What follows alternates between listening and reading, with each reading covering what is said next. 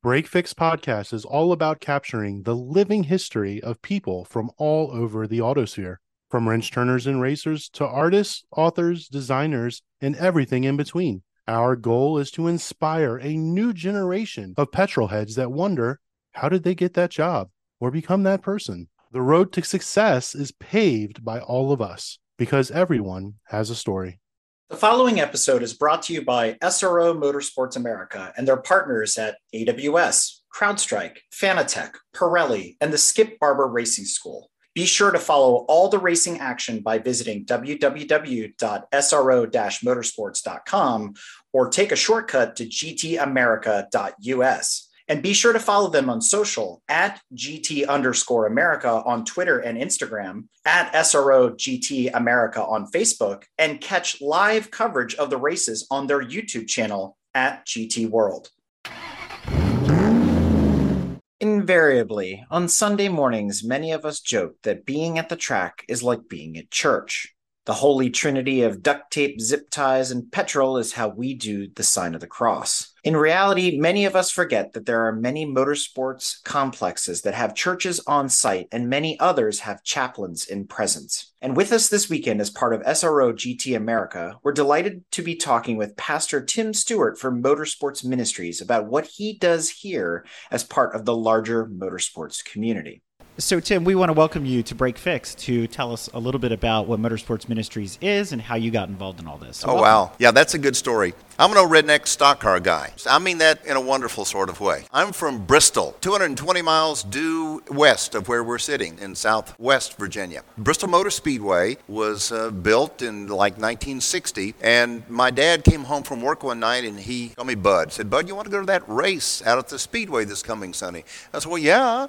And so we went, and I got hooked. We left that racetrack that day in 1960, and I was a fan forever of a fellow named Richard Petty. And my daddy was a fan forever of a fellow named Junior Johnson. Y'all remember Junior Johnson? And so it was stock cars with a smattering of drag racing, because 5 years later they built Bristol Dragway, which is where they're having the NHRA Nationals this very weekend. And then I would watch some sports car racing on TV. But again, this is back in the 60s, and TV coverage of things was not what it is today. Fast forward a bunch of years to 1994, and my wife and I are at the summertime race in Daytona. It's gone through different iterations of names. I still remember it as the Firecracker 400. We were there. NASCAR's called pit passes. We had scored pit passes somehow or the other, or garage passes, as opposed to here where it's paddock. We went, and it was hot. It was hotter than it was as hot as it was here 2 days ago. We were walking around in the garage area. We got some water, sat down under this tent, and I was a fan of all things NASCAR, and I recognized a man who was sitting at that table. I think he's still with us. I'm not sure. Max Helton. And Max Helton was the founding chaplain of MRO, Motor Racing Outreach, which does the chapel stuff in NASCAR. And so I'm not a shy person, so I introduced myself, and we chatted, and he invited us to chapel the next day. Well, anybody could go to chapel, but he said, just come and see what we do. And so race weekend is over. My wife and I are driving back home. We live in Florida, so it was only a 4-hour drive. We're driving back home, and I said, how in the world does one get a gig like that? To marry two things I love, being a minister of the gospel and being able to do ministry with people and motorsports. 1994. Fast forward to 2019, 25 years later. I was at Sebring. That's kind of my home track. It's only an hour and 20 minutes away. And so I was at Sebring for the 12-hour. And I went down to the Motorsports Ministries tent where they have a silent auction. That's a big fundraiser for us every year, every non-COVID year. And so I went down there to see Terry Borcheller. Back up just a little bit to 2001. There was a man in our church. I was the pastor of a, believe it or not, burnt store Presbyterian church in Punta Gorda, Florida. And two of our members were Charlie and Ann Earwood. People listening to this podcast will be familiar with the Earwood name. Charlie and Ann, they had two sons. One son is named Terry Earwood, whose name is ubiquitous throughout the motorsports world, not just sports car racing. And then Steve Earwood, Terry's brother. Steve owns the Rockingham, North Carolina drag strip. And so Charlie invited me to Sebring in 2001. He said, come over as my guest. And I had, stuff to wear around my neck and could go anywhere. It was brand new to me. I mean, I was a virgin, and I was just looking at stuff, and I saw the baddest looking race car I'd ever seen in my life. The number 26 Saleen S7R, driven by Franz Conrad and Oliver Gavin and Terry Borcheller. And so when I went back up to Charlie to see him throughout the day, I told him about that car. And he said, well, one of the drivers is a fellow named Terry Borcheller, and he's a very devout Christian. And I said, well, this is cool. I have a favorite car and a favorite driver. And so I was a fan of that car and of that driver. Fast forward to 2004. I went over for Thursday night practice. I enjoyed doing that. I'd drive over and drive back. Like I said, it wasn't a long drive. And it was kind of rainy. And I had an umbrella. And I saw the number 63 Simcoe Saleen that Terry was driving. And they were aiming the headlights or something like that. And Terry was walking around, and I walked up to him. And maybe he stopped and chatted with me because I had an umbrella and it was raining and he didn't have an umbrella. But not really. He's a nice man. And I introduced myself. And we met each other then, 2004. In 2007, he preached at a Saturday night worship service at the church I served in Punta Gorda. And our fandom became an acquaintance, which became a friendship. And of course, we were all along brothers in Christ without even knowing each other, because that's the way the Christian family works. And so I would see and chat with Terry from time to time about stuff. Back to 2019, Sebring, I walked down to the tent to see Terry, gave him a hug. How you doing? He asked me, when are you retiring? I said, well, I'm not exactly sure, but it's coming up pretty quickly. Why? And he said, I want you to come and be a chaplain with Motorsports Ministries. And I said, can we talk about that? And what do we do next? And so we've carved out some time. The what do we do next is, why don't you go with me to a race, and then you'll do a race by yourself and see if it works out. In other words, see if you like it and see if we like you. That's life. And so we went to Watkins Glen in 2019. That's where I met Tom Dyer. And there was a hurricane. Well, I can't remember the name of that hurricane. Doreen, I believe it was, something like that. Yeah, it was bearing down on Florida. Terry's flight on Sunday was canceled, so he had to fly out on Saturday. Well, we were going to do chapel on Sunday. Terry said, I've got to go home. You got to take me to the airport because I got to get home, and it's your baby now. And I appreciated the trust. Well, that meant a heck of a lot to me. I was going to do chapel anyway, just because that was going to be my maiden voyage, and he would be there, et cetera, et cetera. And then the second race I did by myself, and that was at Road America. And then, of course, then 2020, Daytona was wonderful. And then I went to St. Petersburg for our SRO race. And the GT4 cars were on track, and about 20 minutes into their session, the world stopped. The race was canceled. Track went silent, and everybody go home. That's not exactly the way they put it. We kept racing that year, so I did the COVID year, and I did 2021, and here I am now. And so anyway, it was God married those, I told my sweet wife, Karen, how does a person get a gig like that? I guess just pray and be patient. And it took God a while,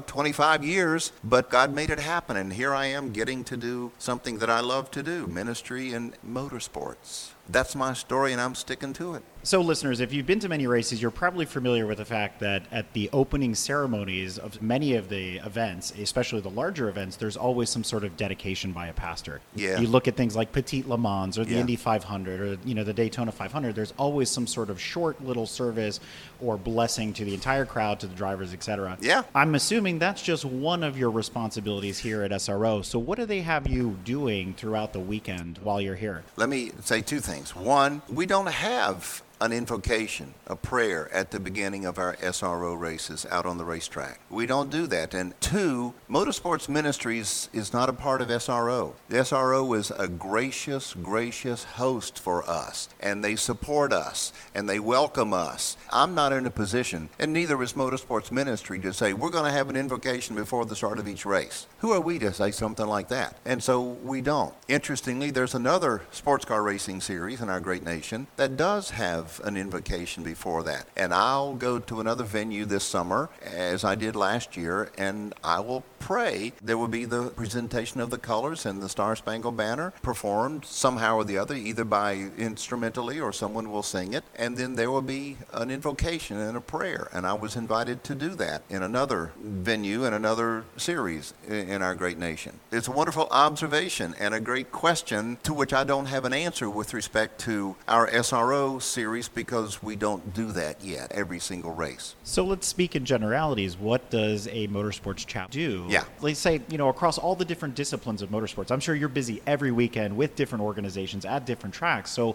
what are your responsibilities? Yeah.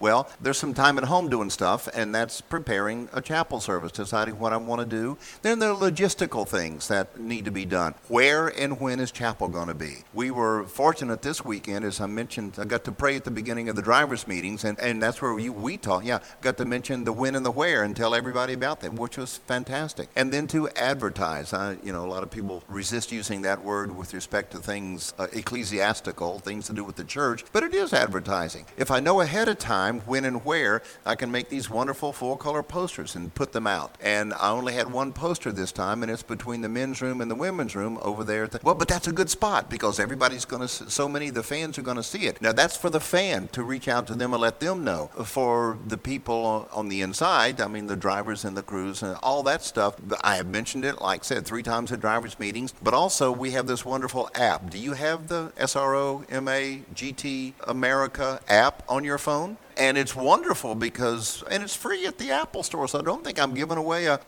trade secret or anything. And you get all the notifications. You see who's in trouble. You get a picture of the penalty.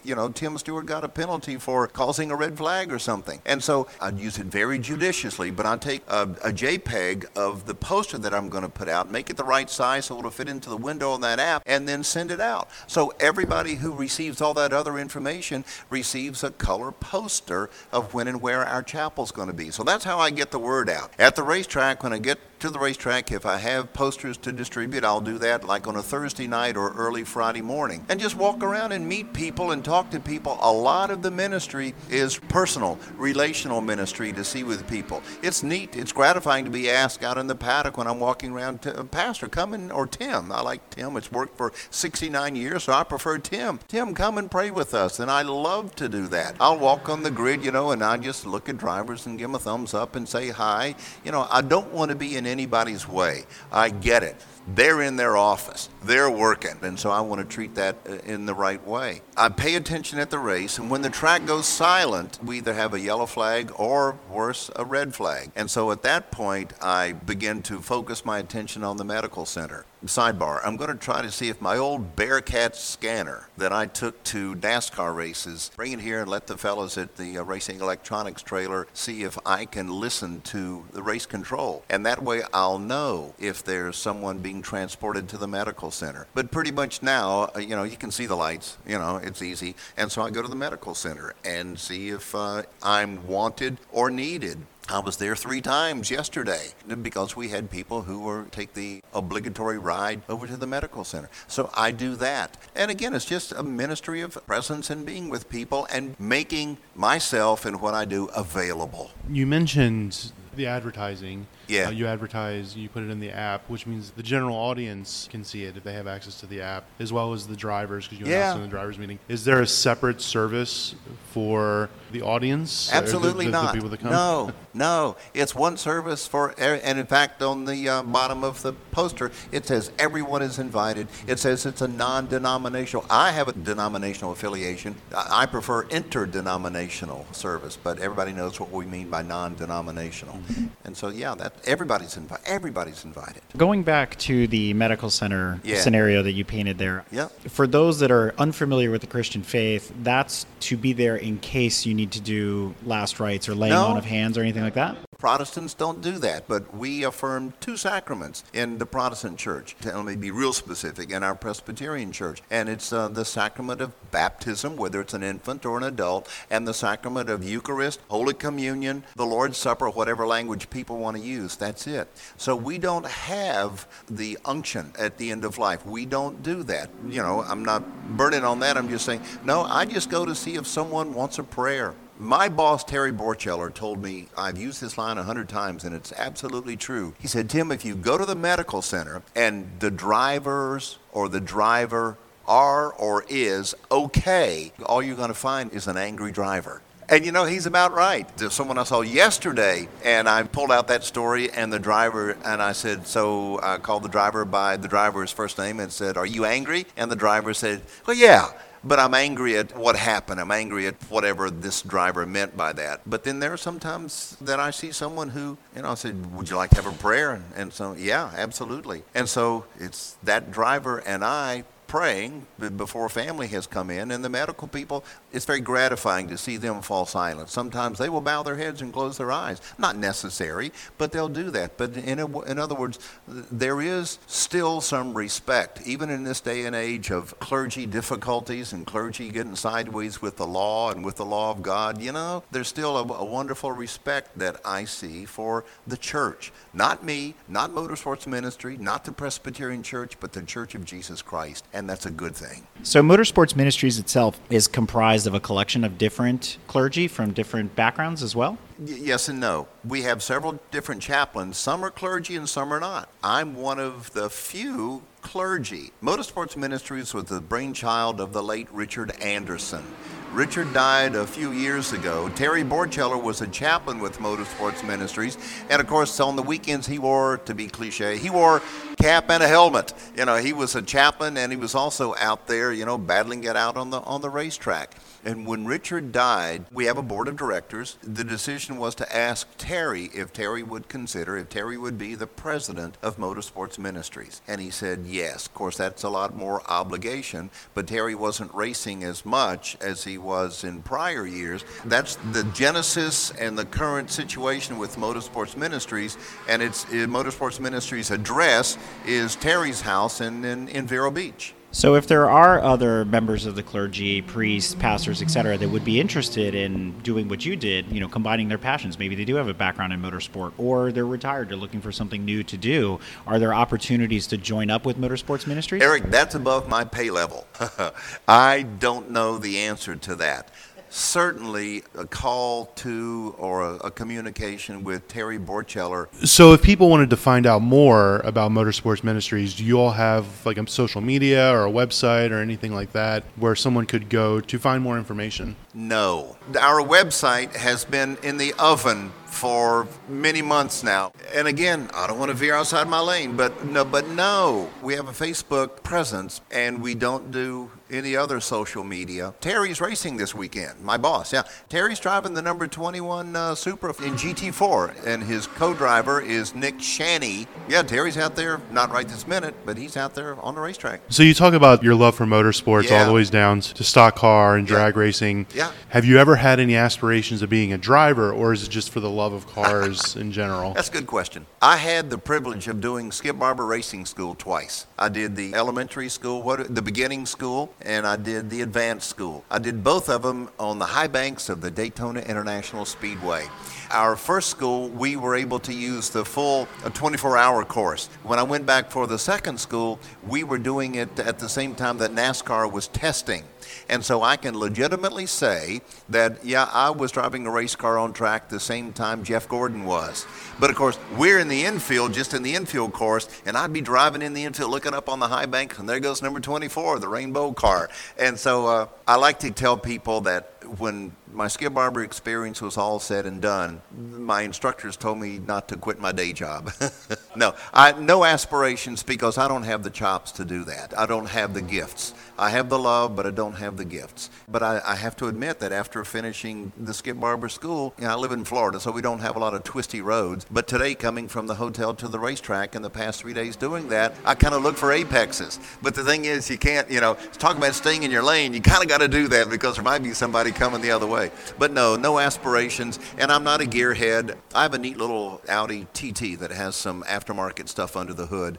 My wife bought that car for me and gave that car to me. It's an old Audi. It has been tweaked by a company called APR. Do you know AP? Okay, it's got some APR. It's got a stage 3 kit, and I can say those things. Mine makes 396 horsepower. She is a demon, and it's wonderful. I'm an old man, and someone said, have you taken it to the racetrack for one of those track days? No, because my car is 18 years old. It's a 2004 car, and that means everything's 18 years old. To go to Sebring and to drive and to go down the Ullman Straight, and no one's going to be driving that without the accelerator matted, and go down from 16 to 17, and the race car drivers I've talked to say no one has ever gotten turn 17 right. Ever. ever. I don't know if that's true or not. But imagine going into turn 17, it's a right-hander, and the front suspension give way on that old car. Who knows what could happen? The car has no roll cage, no protective stuff. So no, that would not be wise on my part to do something like that. So long answer to a short question, but I tend to do that. So you mentioned before your boss, Terry, is here. He's running as part of the SRO Motorsports weekend. So he doesn't have you turning wrenches in the paddock, huh? Oh, my word. No. No. Since you brought it up many times before, what's the connection to Audi? What gets you excited about that? How did you get into that? I know how I got into Audis growing up in a VW Porsche Audi family and watching Group B rally and things like that as a kid. So where's your connection? That's a good question. When Audis were ruling the roost, Alan McNish and Dindo Capello and Mr. Le Mans, Tom Christensen. Yeah, back in those days, I was kind of thinking, man, this car wins everything. Kind of like the Green Bay Packers won everything, and the Jeff Gordon wins everything. There's sometimes a kind of animus that can be built up against that. But then I don't know exactly what the deal was, except that we bought an Audi. We used to have just two-door cars, and so we bought an adult car. And it was an Acura, and we sold that to our child and bought an Audi, an A6. And it was a 2014. We didn't buy it new. But anyway, so I became an Audi owner, so that probably was it. And then there's this place in Port Charlotte, Florida called Avenue Garage. They're the best in the world. And that's where we have had our cars serviced for 15 years, maybe 20 years. And the owner, Kurt, drove this amazing black Audi TT coupe, not a convertible. I'm not a convertible guy. And every time I'd go, I'd say, is that old broke down Audi for sale yet? And he would always say no. But this one time I went to get my car serviced, I asked him that. He said, well, yeah. And so we talked about it. Long story short, he said, make an offer. I did. I didn't hear from him. So I figured he had decided not to do it because he had added all that APR stuff. It was kind of his baby. I didn't know that my wife had involved herself in the conversation.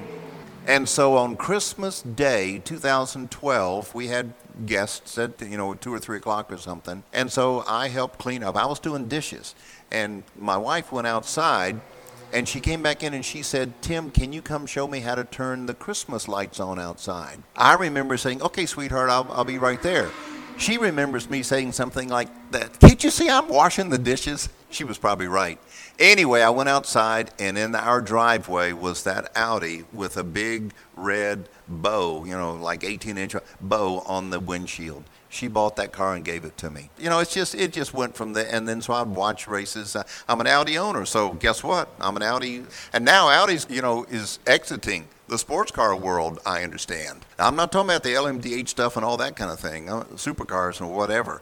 I'm talking about GT cars. And, of course, we don't have any. We have a few. There's Tom, the car number 930. Big Audi fan. I don't know why. We're members of this little Audi club in our part of the world and go to Audi dealerships and get a swag bag and some information about new cars that are coming out. Okay, so if you could be a chaplain at any track for the weekend, spend the weekend at any of these amazing tracks that we've got around the world, where would you do service? That's a wonderful question. I'm the most boring person in the world. Just ask my wife. We'll do something. She'll say, well, you're no fun. I say, sweetheart, I told you that 30 years ago. My needs are so easily met.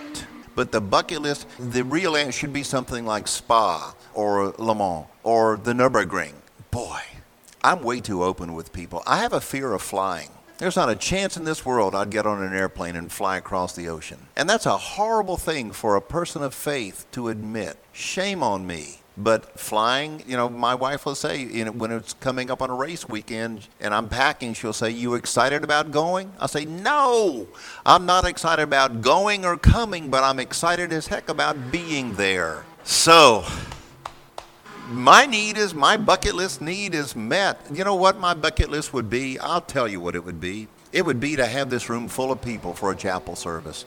That's it right there. Irrespective of the venue, to have a room full of people for a chapel service. That would be the coolest thing. It's not about numbers. I don't mean to imply that, but it would be cool.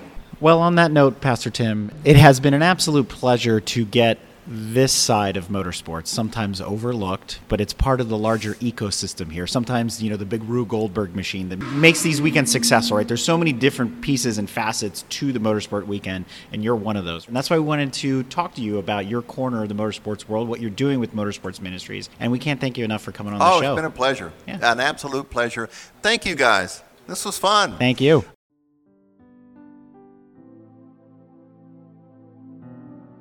For those of you still tuned into this episode, we want to first thank you for your continued support and let you know that in the second half of this episode, we have a live in-service recording from one of Pastor Tim's Motorsports Ministries Sunday morning meetings for worship. Understanding that our listeners come from different faith communities and backgrounds, you have the option to stop listening now as you've already reviewed the majority of the content for this episode.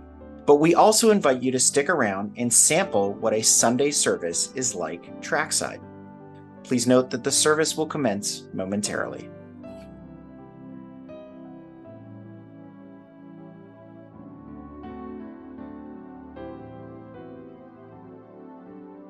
Good morning. Good morning. Clock is not ticking yet. And so what I normally do, well, of course, it doesn't matter. I got a mic on. I sit out here with the folks. If we had a room full of people. Morning. Remember the old churches that had that wooden rail across before the front pew? Remember that? That was called a privacy rail. And so people kind of like to. Yeah. Oh, no. It's like a fence, like a wall, yeah. And then behind that is a kneeling rail, of course, at every pew, at every row. When we ordain and install people in our church as officers, if they've never been ordained before, they kneel and we lay on hands and pray over them. And I tell them, I say, if your doctor says you have no business kneeling, don't do it. But if you do want to kneel, we got some people around here to help you get you back up. Non-linear digital audio editing, right? Is that what it's called? So you can put it all, yeah. Remember the days before that when you had to actually, no, you guys are too young. People had to cut tape yeah. Yes, it is. This may be us, but that's okay. Let's have a prayer. Gracious Lord, thank you for this gorgeous day. Holy smokes, what happened overnight? It's not chilly, but comparatively speaking, it is. But we thank you for that. What a breath of fresh air. So be with the folks today, oh God, as we enjoy ourselves. We have people here who are spectators coming for fun, and we have people whose business this is and everything in between. So I pray that you would protect anyone, oh God, who is here for whatever reason. May we have a good time, a good fellowship. May people meet other people whom they've not met before and begin at least an acquaintance. Who knows, maybe even things like that will blossom into a friendship, and that's a good thing. Lord, thank you for the opportunity to set apart a few minutes and have a Christian chapel service. Thank you, oh God. Thank you for the fellows, oh God, who are here to help promote GT racing and even this particular flavor of GT racing that we're doing this weekend. Bless us and keep us, O Lord. Cause your face to smile on us. In Christ's name we pray. Amen. Are you guys going to stay for a communion? If you have time. So the answer is yes, if you have time. All right, then let's get her going.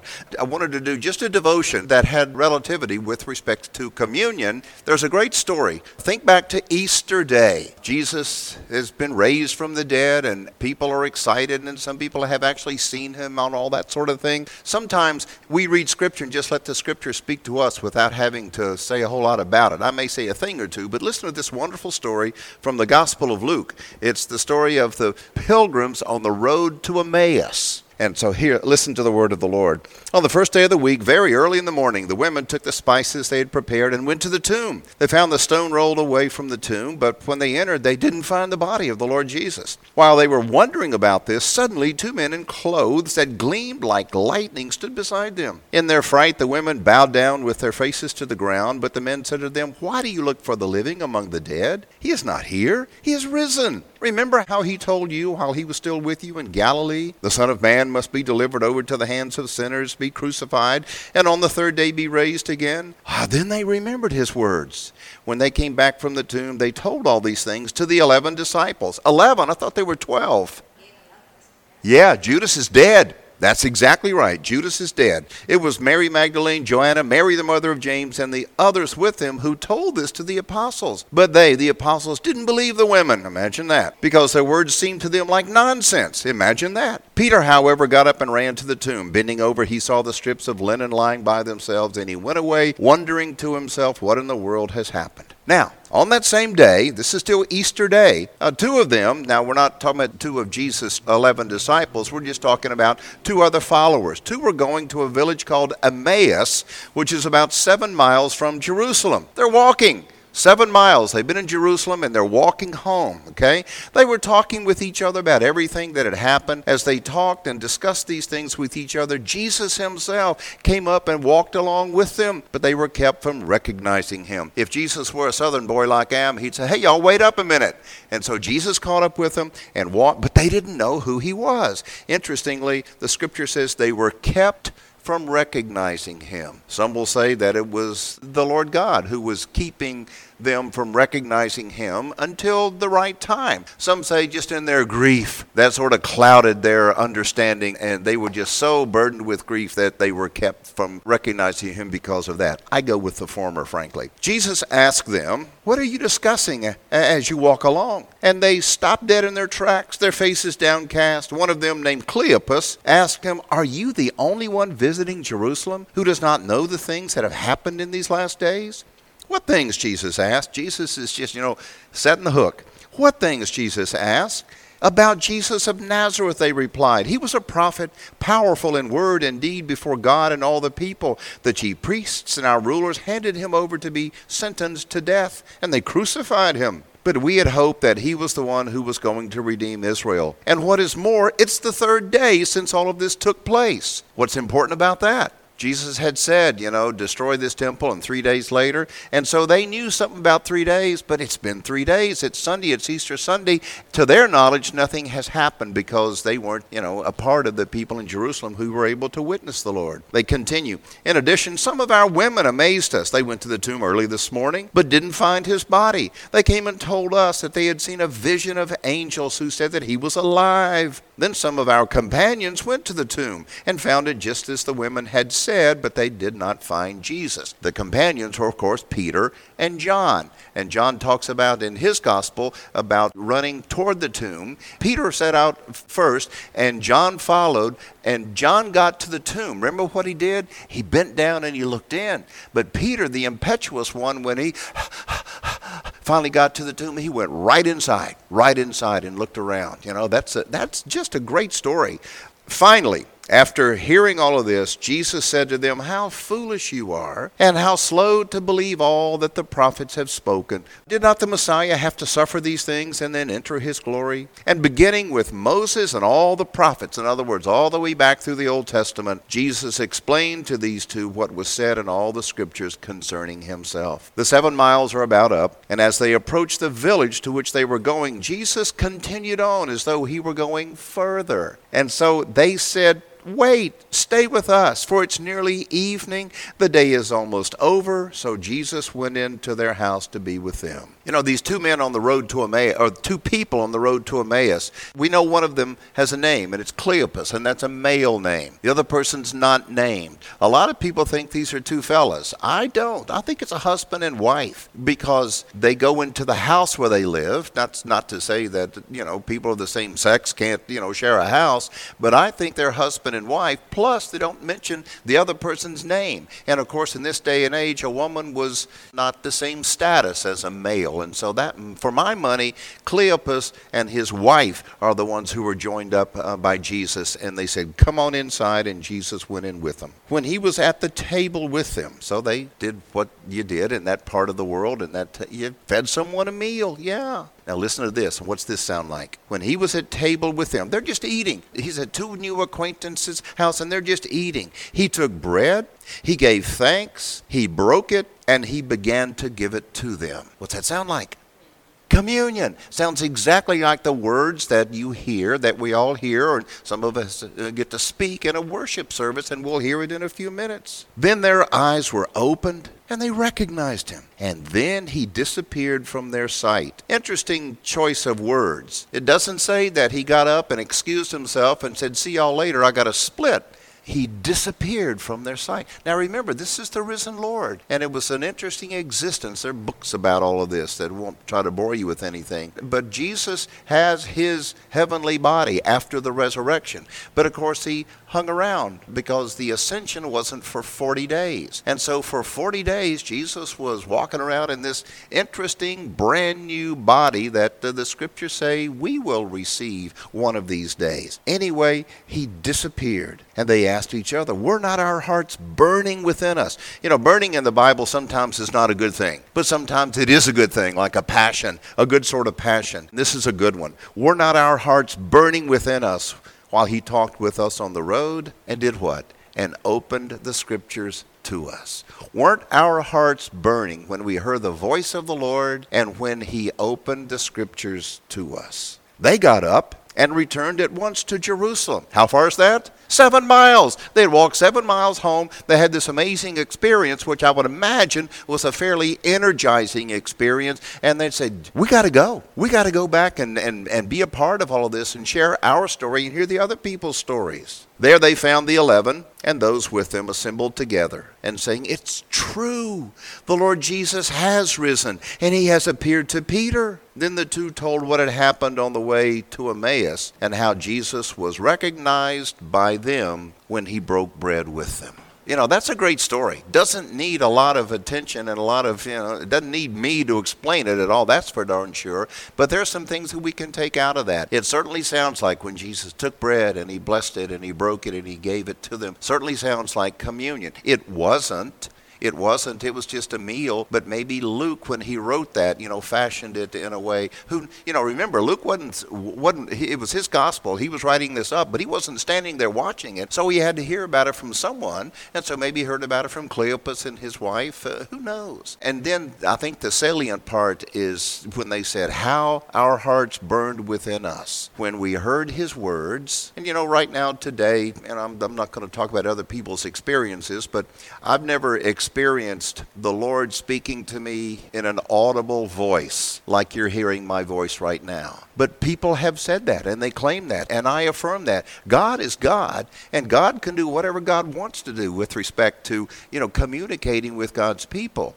Typically when I say to someone, well, the Lord spoke to me, I'm talking about a feeling that I feel in my bosom, that I really feel the power and presence of God's Spirit, the power and presence of the Spirit of Christ are prodding me. I believe that with all my heart, but I've yet to hear a voice in my head, like you said when we first walked in. Yeah, Pookie walked in the door and she called my name or something, and she said she was afraid that I might think that was a voice in my head. No, it wasn't. No, it wasn't. No, it wasn't. This is one of the passages of Scripture that people use to talk about a service of Christian worship. I come from the Presbyterian tradition, which is a little more liturgical than some other traditions. That's not a boast. It's not a lament. It's just the truth. And our worship service does have, dare I say it, structure. In the Presbyterian Church, there's a structure to the worship service, and the structure is the gathering, when people gather in the name of the Lord, and you have things like a call to worship and an opening hymn and an opening prayer and a confession of sin and an assurance of pardon. That's the gathering. And then following the gathering is the proclamation of the word, when Scripture is read and proclaimed, preached about. And then there's a response, and sometimes the response involves the celebration of the sacrament of Holy Communion, the celebration of the Eucharist. Whatever word someone is familiar with, that's what we're talking about. If in a church tradition, like in mine, we don't do communion every Sunday. In some traditions, if you're a Roman Catholic or Episcopalian or Luther's, communion is every Sunday. And I'd love to have it every Sunday, but you get some blowback because guess what? It takes a few minutes longer, etc., etc. After the proclaiming of the word, there's a response to the word. Sometimes it's communion. All the time, it's usually that's when we hear from people about what the mission work of our church is, like a moment for mission. Sometimes you'll see that in the printed bulletin. And of course, the offering is received during that time as well, a response to God's word. And then we have a prayer, and then we sing, and then the last part, some people call it the dismissal. I prefer the sending. Dismissal says, we're done. Y'all can go home now. Sending says, go and do. Go and put into practice out there in the world what you feel you should do as a result of our fellowship together and our time spent listening to the voice of Jesus, metaphorically or maybe literally, or certainly listening to God's word. And then we go home. So that's what I wanted to share this morning. Just a devotion that kind of relates to the sacrament, to communion. And I want us to focus on, do our hearts burn within us when we hear the voice of the Lord and when Scripture is opened to us? When I say opened to us, I don't mean it has to be interpreted by some clergy person. I mean when we read Scripture on our own and do our own devotion. When we read God's Word, does it speak to us? You know, that's what Jesus was talking about, and that's what those two pilgrims were talking about. Didn't our hearts burn within us when He spoke to us and when He opened the Scriptures to us? That's the thought I want you to carry with you today. It would have been better to put this day before yesterday because it was so blasted hot outside. But anyway, if you get cold today, think about your heart burning within you because of the words of the Lord. All righty, let's have it. Now, is everyone going to stay for communion? You're cordially invited. As I said at the driver's meeting, in my tradition, anyone who is a believer is invited to the table of the Lord. And so I know that different faith communities understand communion differently, and I certainly don't want this to be off-putting to anyone, but it is a Protestant communion service, and anyone who is a believer is invited. And some of these words may be familiar to you. I don't know. I want you to know that, let me show you something. Half a dozen years ago, church supply places came out with something new. And we clergy thought it was the silliest thing we had ever seen in our lives. And it's a kit. You ever seen one of these? It's a communion kit. And at the very top is a clear plastic thingy that you peel back and expose the wafer. And then when it's time for the cup, you peel this little purple tab back. Be careful because, you can spill it. And that's the cup. We thought, who in the heck would ever use something like that? And don't you wish you had bought stock in that? But then along comes COVID-19 and churches bought them by the truckload because they really work nicely and they're sanitary. And I want you to know also that in my tradition and this morning, the beverage that's in there is in fact grape juice. And that's important because if someone came expecting grape juice and it was wine and he or she was in a situation of life where that's not a cool thing, that would not be a cool thing at all. All right, and we're going to do a very short Eucharistic prayer. I don't know if you know the responses or not, but in a church, when the person up front says, "The Lord be with you," and also a thank you. Okay, how about, do we go a little further? Lift up your hearts. Oh, you are so good. Let us give thanks to the Lord our God. Oh, so let's pray. Blessed are you, O Lord our God. You come with power to save us, destroying the works of the wicked. So we praise you, joining the song of the universal church in the heavenly choir when we say together, "Holy, holy, holy Lord, God of power and might. Heaven and earth are full of your glory. Hosanna in the highest. Blessed is Jesus Christ, our Savior. Jesus fed the hungry, cast out demons, healed the sick, liberated the oppressed, and extended your grace to all people. Remembering your goodness and grace, we offer ourselves to you with gratitude as we share this joyful feast. For great is the mystery of faith, that Christ has died, Christ is risen, Christ will come again. So pour out your Holy Spirit upon us and upon this bread and cup. Make us one in the body and blood of Jesus Christ our Lord. Teach us truly to love our neighbors, honor every person, and tend to the needs of all. Through the Lord Jesus Christ, the unity of the Spirit, we bless you, God of glory, now and forever. So as our Savior has taught us, hear us as together we pray that familiar prayer. Our Father, who art in heaven, hallowed be thy name. Thy kingdom come. Thy will be done on earth as it is in heaven. Give us this day our daily bread, and forgive us our debts as we forgive our debtors. Lead us not into temptation, but deliver us from evil. For thine is the kingdom, the power, and the glory forever. Amen. You've heard the words 100 times a year. On the night that Jesus was arrested and betrayed, in Scripture we read that he took bread, and after giving thanks to the Father for it, he broke it, and he distributed it to his disciples. And he said, "This is my body given for you.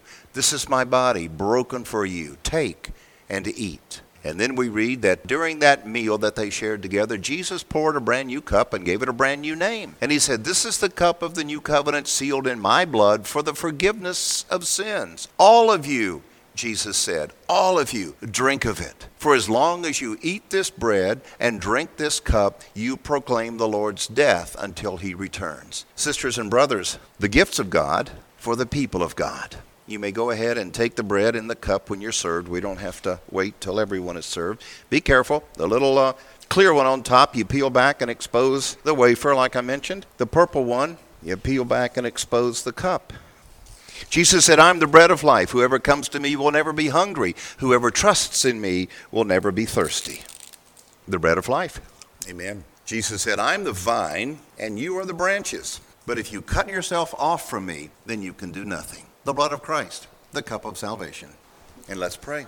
God of glory, in this meal that you have made for us, you have made us one with Christ, and with that great multitude of the faithful, those who hunger and thirst no more and worship night and day in your temple, we are also one with them. Lead us in the paths of righteousness and guide us to the springs of the water of life until we join the choir of the redeemed, singing salvation belongs to our God who was seated on the throne, and to the Lamb, Jesus Christ our Lord. Amen. We forgot to pray for Dominic Darkweather. Had a crash yesterday in the GT4 race. Yeah, went into the tire wall and tore in the Supra. That's right. And I saw him in the medical center yesterday. And then I saw the three, Samantha Tan and Sada. Is that his name? The Ferrari guy. And I can't remember who was driving the 93. I don't know if it was her or him.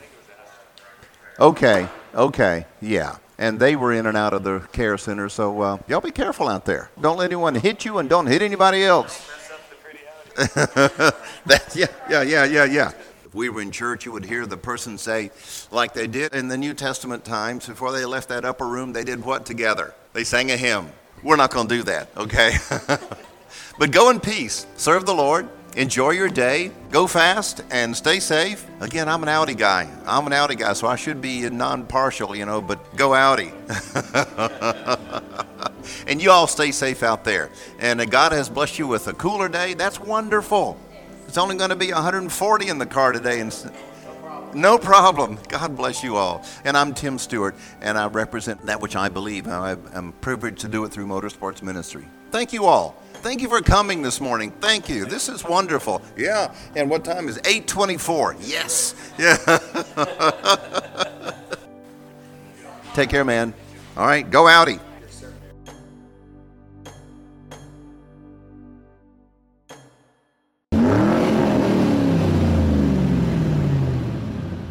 The following episode is brought to you by SRO Motorsports America and their partners at AWS, CrowdStrike, Fanatec, Pirelli, and the Skip Barber Racing School. Be sure to follow all the racing action by visiting www.sro-motorsports.com or take a shortcut to gtamerica.us. And be sure to follow them on social at GT_America on Twitter and Instagram, at SRO GT America on Facebook, and catch live coverage of the races on their YouTube channel at GT World.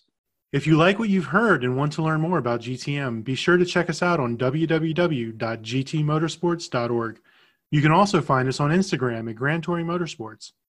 Also, if you want to get involved or have suggestions for future shows, you can call or text us at 202-630-1770 or send us an email at crewchief@gtmotorsports.org.